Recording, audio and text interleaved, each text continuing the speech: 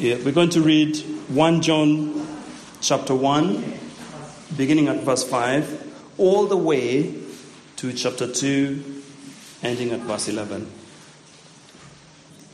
If we are all there, I will read. Amen.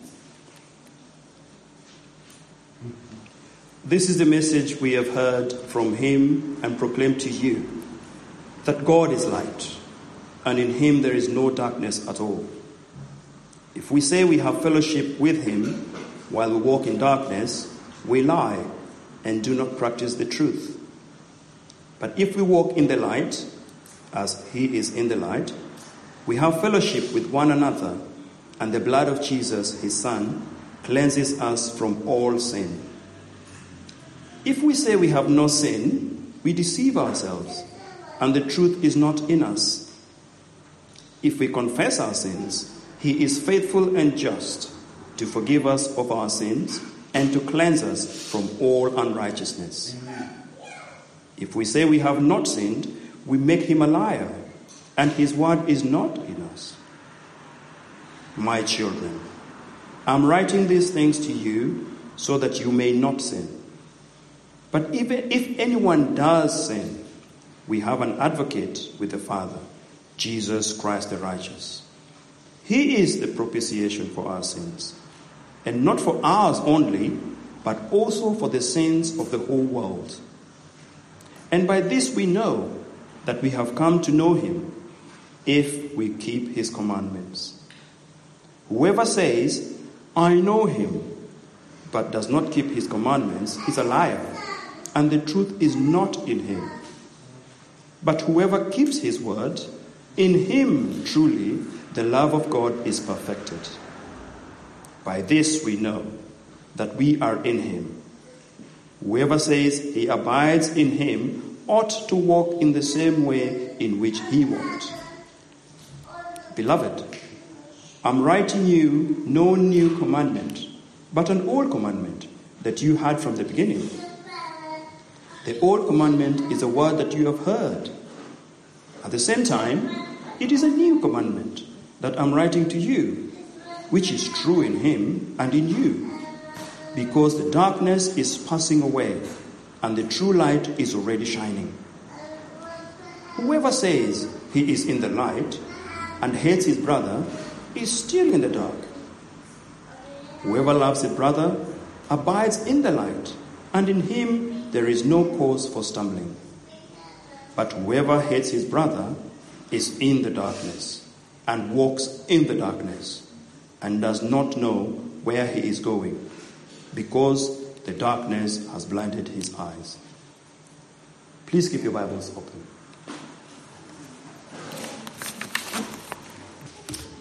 Thanks, George. Well, hello, everyone. It's great to see you. You probably know this already, but fakes are big business. You can make a lot of money by selling fakes. Can anyone think of some things that you could sell and that you get lots of money for? Shoes, we've had that already. Anything else? Sorry? Diamonds, yeah, that's recent, isn't it? Yeah. You can. Handbags. Okay. I didn't hear that, but handbags, yeah, okay. Fashion, fake fashion. A counterfeit version of something that would otherwise be really, really priceless is actually worthless, isn't it? Let me share with you this story I had on the news this week. You might have seen this. This chap, very unfortunate chap, really sad, because he ended up giving $250,000 of money, or however much that is in pounds, to what he thought was going to be his new wife. And it turned out all to be a scam. And basically, even the wedding reception, 60 guests, he paid for the whole thing.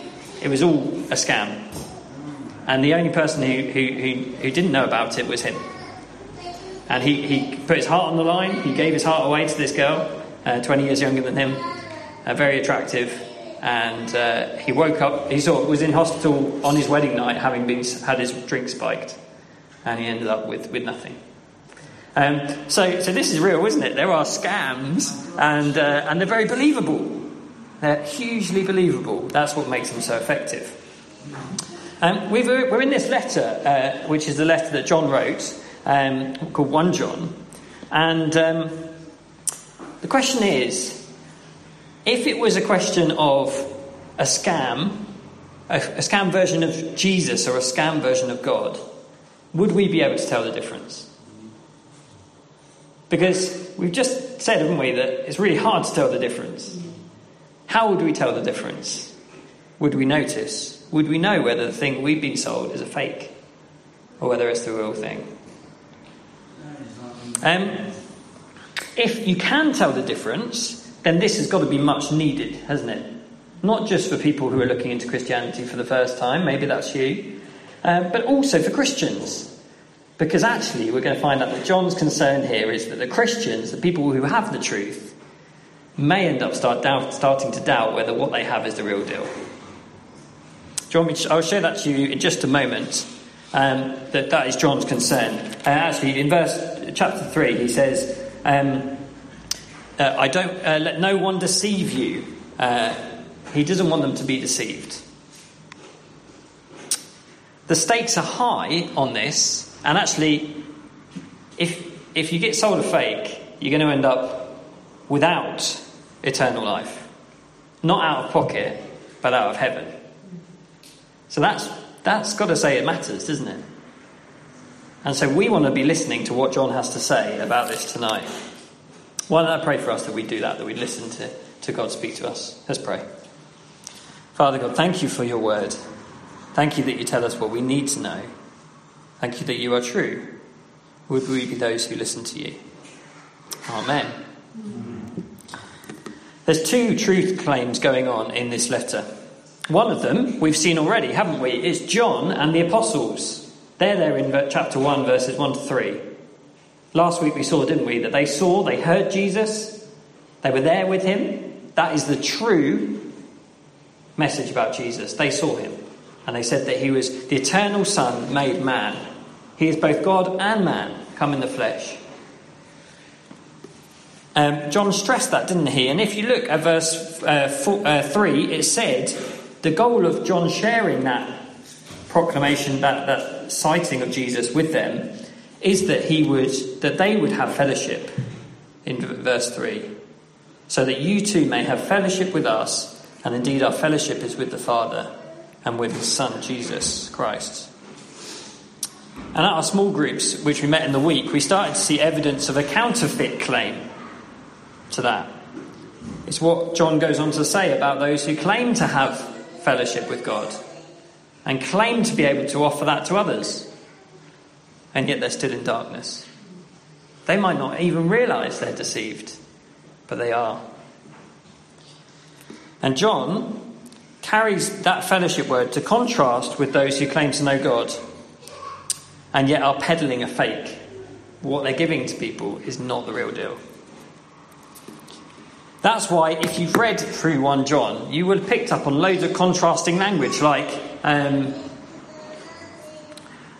darkness and light, and Christ and Antichrist, and children of devil and children of God. There's so much contrast in the language that John uses, and that's because he's wanting to say these two things aren't the same.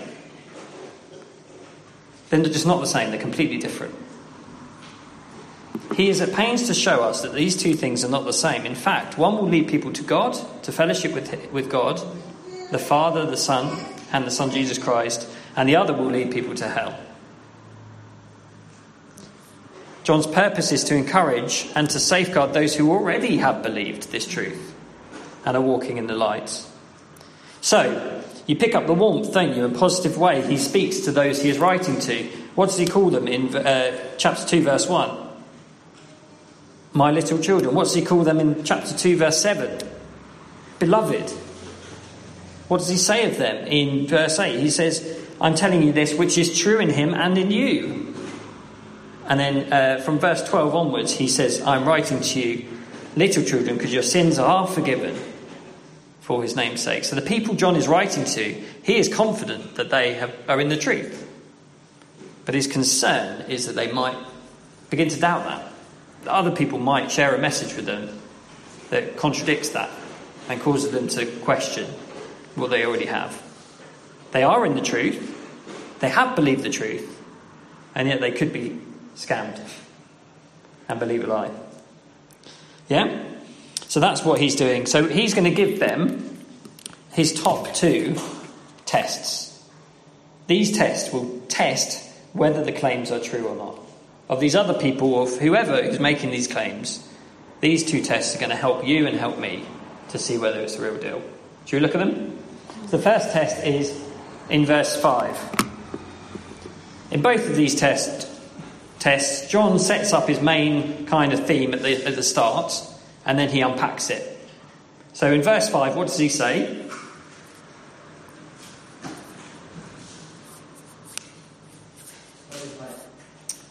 And? Okay, so he's got a theological point.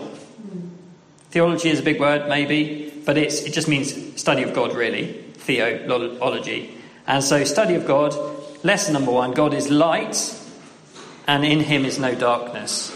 And John applies that point.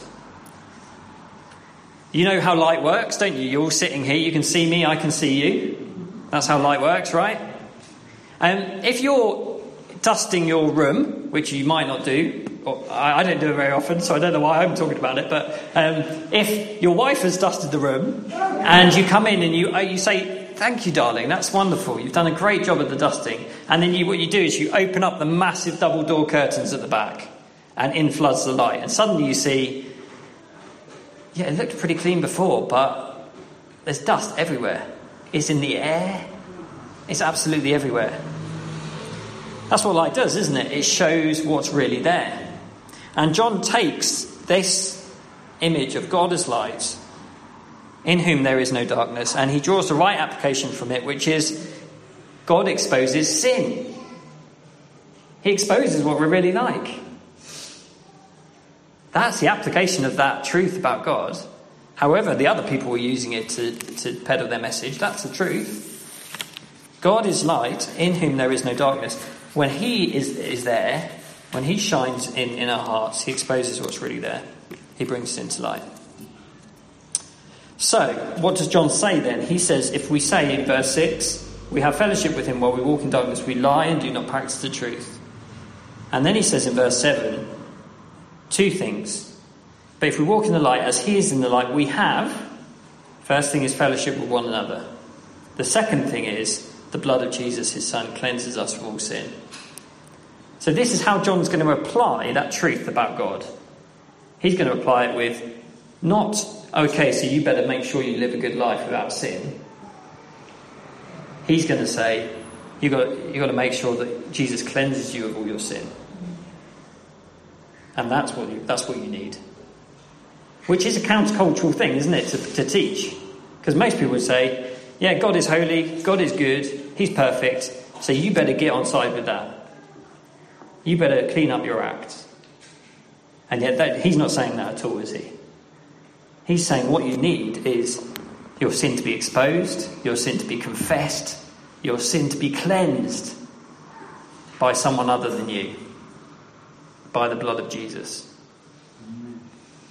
Why is this going to be a good test for catching out what people are saying?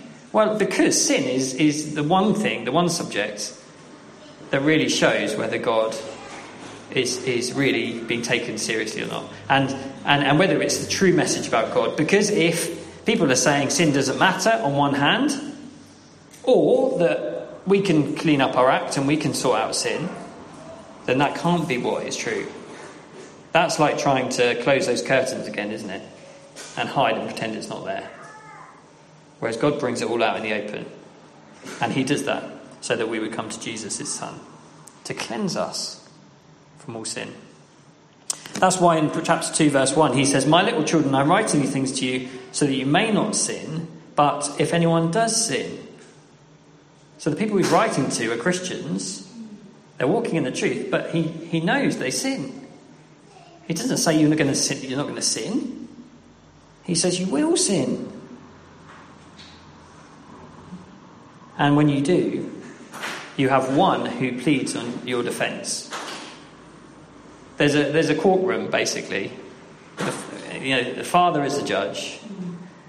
The prosecution is everyone who says, this is your sin, this is what you've done, you deserve to be punished. And Jesus brings the testimony of his blood and says, you're acquitted, you're not guilty, you're innocent. So he is doing that on our behalf. And the Father's saying, the Father judge is saying, that's absolutely right. So this is a wonderful thing, isn't it? That the truth is not to say we have no sin, but to come to Jesus with our sin. And walking in the truth is continuing to do that. So that's the first test. What are people saying about sin? The second test is there in verses 3 to 11 of chapter 2. It says this. The second test is this: the commandments. John changes his topic a little bit, doesn't he? He introduces this theme in verse 3 of chapter 2. The commandments. Sort of a bit of a bolt out of the blue. He hasn't mentioned it before, but he says the commandments. And he starts off with his theme sentence. He starts off with, and by this we know that we have come to know him if we keep his commandments.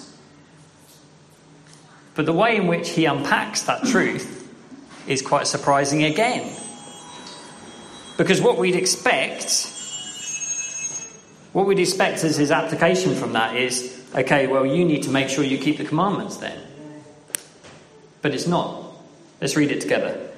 It says, and by this we know that we have come to know him if we keep his commandments. Whoever says, I know him, but does not keep his commandments is a liar, and the truth is not in him. But whoever keeps his word, in him truly the love of God is perfected. By this we may know that we are in him. Whoever says he abides in him ought to walk in the same way in which he walked. Beloved, I am writing to you no new commandment, but an old commandment that you had from the beginning. The old commandment is the word that you have heard. At the same time, it is a new commandment that I am writing to you, which is true in him and in you, because the darkness is passing away and the true light is already shining. Whoever says he is in the light and hates his brother is still in darkness. Whoever loves his brother abides in the light, and in him there is no cause for stumbling. But whoever hates his brother is in the darkness and walks in the darkness and does not know where he is going, because the darkness has blinded his eyes. Did you see the shift in the language there? Started off talking about commandments, finished up talking about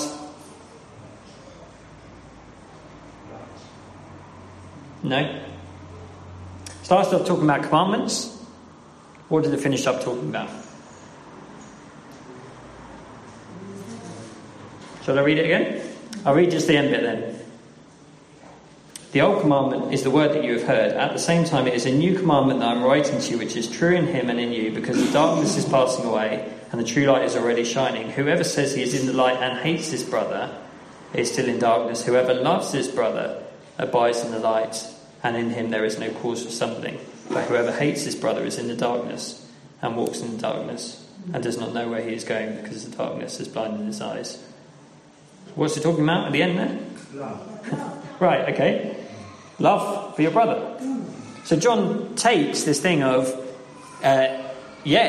those who are in the light will keep his commandments. And yet the point that he draws out is love. How are you loving the brothers? It's quite important here to see that what I said before, which is that John is confident that the people he's writing to are those in the light. They are true Christians. That this is true of them. They are the people that he describes. Whoever loves his brother abides in the light, and in him there is no cause for stumbling. Is it not that he's talking about those who might be out to deceive them, and saying this is the way that you'll be able to tell that they are not in the light? They do not have the truth, because they do not have love for him, John. They don't have love for him, and they don't have love for the apostles. So it exposes them. This is another of John's tests to help us not to fall prey to people who say, oh, I know God, let me show you what he's like. Yeah. Because actually, if it doesn't generate any love for others and for other believers, if actually they're hating other believers and divisive.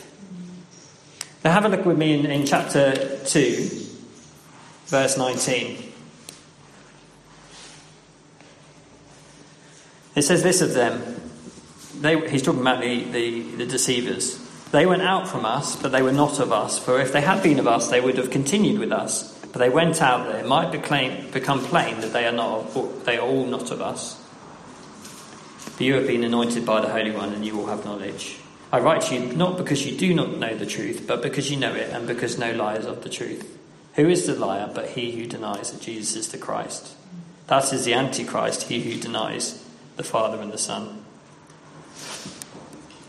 So I think this second one is to expose the fact that they rejected the apostles. The people who knew Jesus, the people who were with Jesus, they'd gone, they'd left. He says that, doesn't he? They'd gone out from us. That's pretty... I mean, if you want to demonstrate hate for someone, there isn't a much better way than saying, I'm out of here. If you hate your wife, your husband, there's not a better way of saying I hate you than leaving. And that's exactly what they've done. So they've made their statement clear. We hate. We don't believe you. We're against you, John. We're against you, the other apostles. And we're starting out on our own. So John's just clearly saying, look, you can tell by the fruit. You can see that they're not of the truth. Why is that? Well, I think it's because those who know they have been forgiven will love those whom God has forgiven. Those who know how much they've been forgiven and have been cleansed, the result is that it generates love for those whom God has forgiven, for other believers. That's just the byproduct, isn't it? It's what God generates in us when he shows us his love for us. And John is saying this is true of you, but if you want to see the charlatans, the ones who are trying to pull the wool over your eyes, this won't be true of them. They might pretend to love when they want something from you, but they don't really love. And actually then they're not really keeping the commandments, are they? Because the commandments are fulfilled by love for God and love for your neighbour. That's what Jesus says, isn't it? The commandments can be summed up like this: love God and love your neighbour as yourself. We've been seeing, haven't we, that fakes are convincing. And a different or a slightly changed or altered message about Jesus, what they were saying was pretty big. He's not the Christ, he's not the one from God. It may pretend to be the thing that you need, the thing that can bring fellowship with God, but it's not going to do that. And if you're not a Christian here today, or if you are a Christian here today, you need to know that. I need to know this. That it's just not going to bring fellowship with God. It's going to deceive even the people who are in it, because they won't be able to see what they're really like. And that's what John says, isn't it, in verse 8 of chapter 1. If we say we have no sin, we deceive ourselves, and the truth is not in us. So the people who have the lie are deceived about themselves, because they don't think they need Jesus. And yet they do. And it's even worse than that, isn't it? In verse 10, if we say we have not sinned, we make God a liar. So you can't get a much more confrontational thing that John is really ramping up here. He's saying, not only is it to deceive yourself, to be in the darkness if you say you have no sin, but it's to call God a liar. It's to say that God is lying, that he's not true, when he tells you plainly that you are. Let's have a think about this. If you're not a Christian and you want to hear the truth about Jesus from those who actually knew him, That's what we've been reading, isn't it? John himself, the apostle, said this is who Jesus is. This is what he came to do. And yet, if you're on the lookout for those who will help you to understand what you're reading, you do need to be discerning. It would be great for you to have at least these two criteria in your minds. What are these people saying to me about sin? And can I see that they actually really love each other? Or is it all just a bit of a show? What are they saying to me about sin? And do they really love each other? And if what they're saying to you about sin is that, well, they don't really talk about it, or it's not really that much of an issue, or if they're saying, hey, there's another solution and you just need to do this to be right with God, that's not what Jesus is. Jesus is the one who dies on the cross so that his blood would cleanse us from our sin. And that's the only way. So if you hear even a little bit of another thing, you know it's not the real deal. You're going to be sold a fake. And it won't be priceless, it will be worthless. It'll be an absolute disaster for you. It will wreck your life. Don't go down there. Leave it well alone. Stick with Jesus. If the people if that's hard to tell, when you can't really tell what they're teaching you about sin, well, maybe you could look at how they are with each other. Do they really love each other? I mean, is it just a kind of, I think he's called George, might be Jeremy. I'm not sure. He definitely has been here before, but I don't really know him. I don't really know what you do for a living. I don't really know. I don't care, to be honest. It could be that kind of thing, where the people who are getting together as a religious group don't care less about each other. And guess what? You know they're in darkness. That's the other way you can tell, is by their love for one another. Because Jesus says, those who have been cleansed from sin will have love for one another. By this, all men will know that you are my disciples, by your love for one another.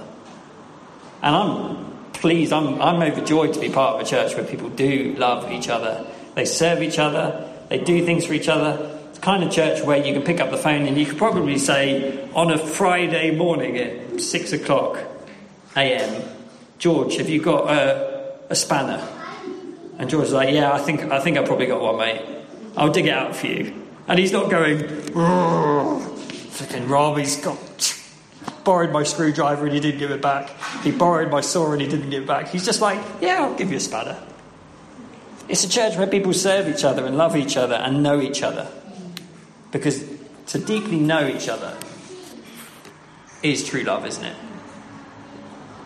Not to just say, I couldn't care less who's next to me. Who's that girl at the back? Don't really care about her. Couldn't care less. Who are you over there? No, don't know. Actually, I'm not even asking that question because I'm out the door. That's not those who have been brought into the light. The light of knowing Jesus as the one who cleanses us from sin. It generates love for one another, doesn't it? Love for those who have been saved as well. So those would be the two things, I think, if you're not Christian, be on the lookout for. Whenever you go to a place, they say, yeah, we know God, we'll tell you about God. What are they telling me about sin and the solution?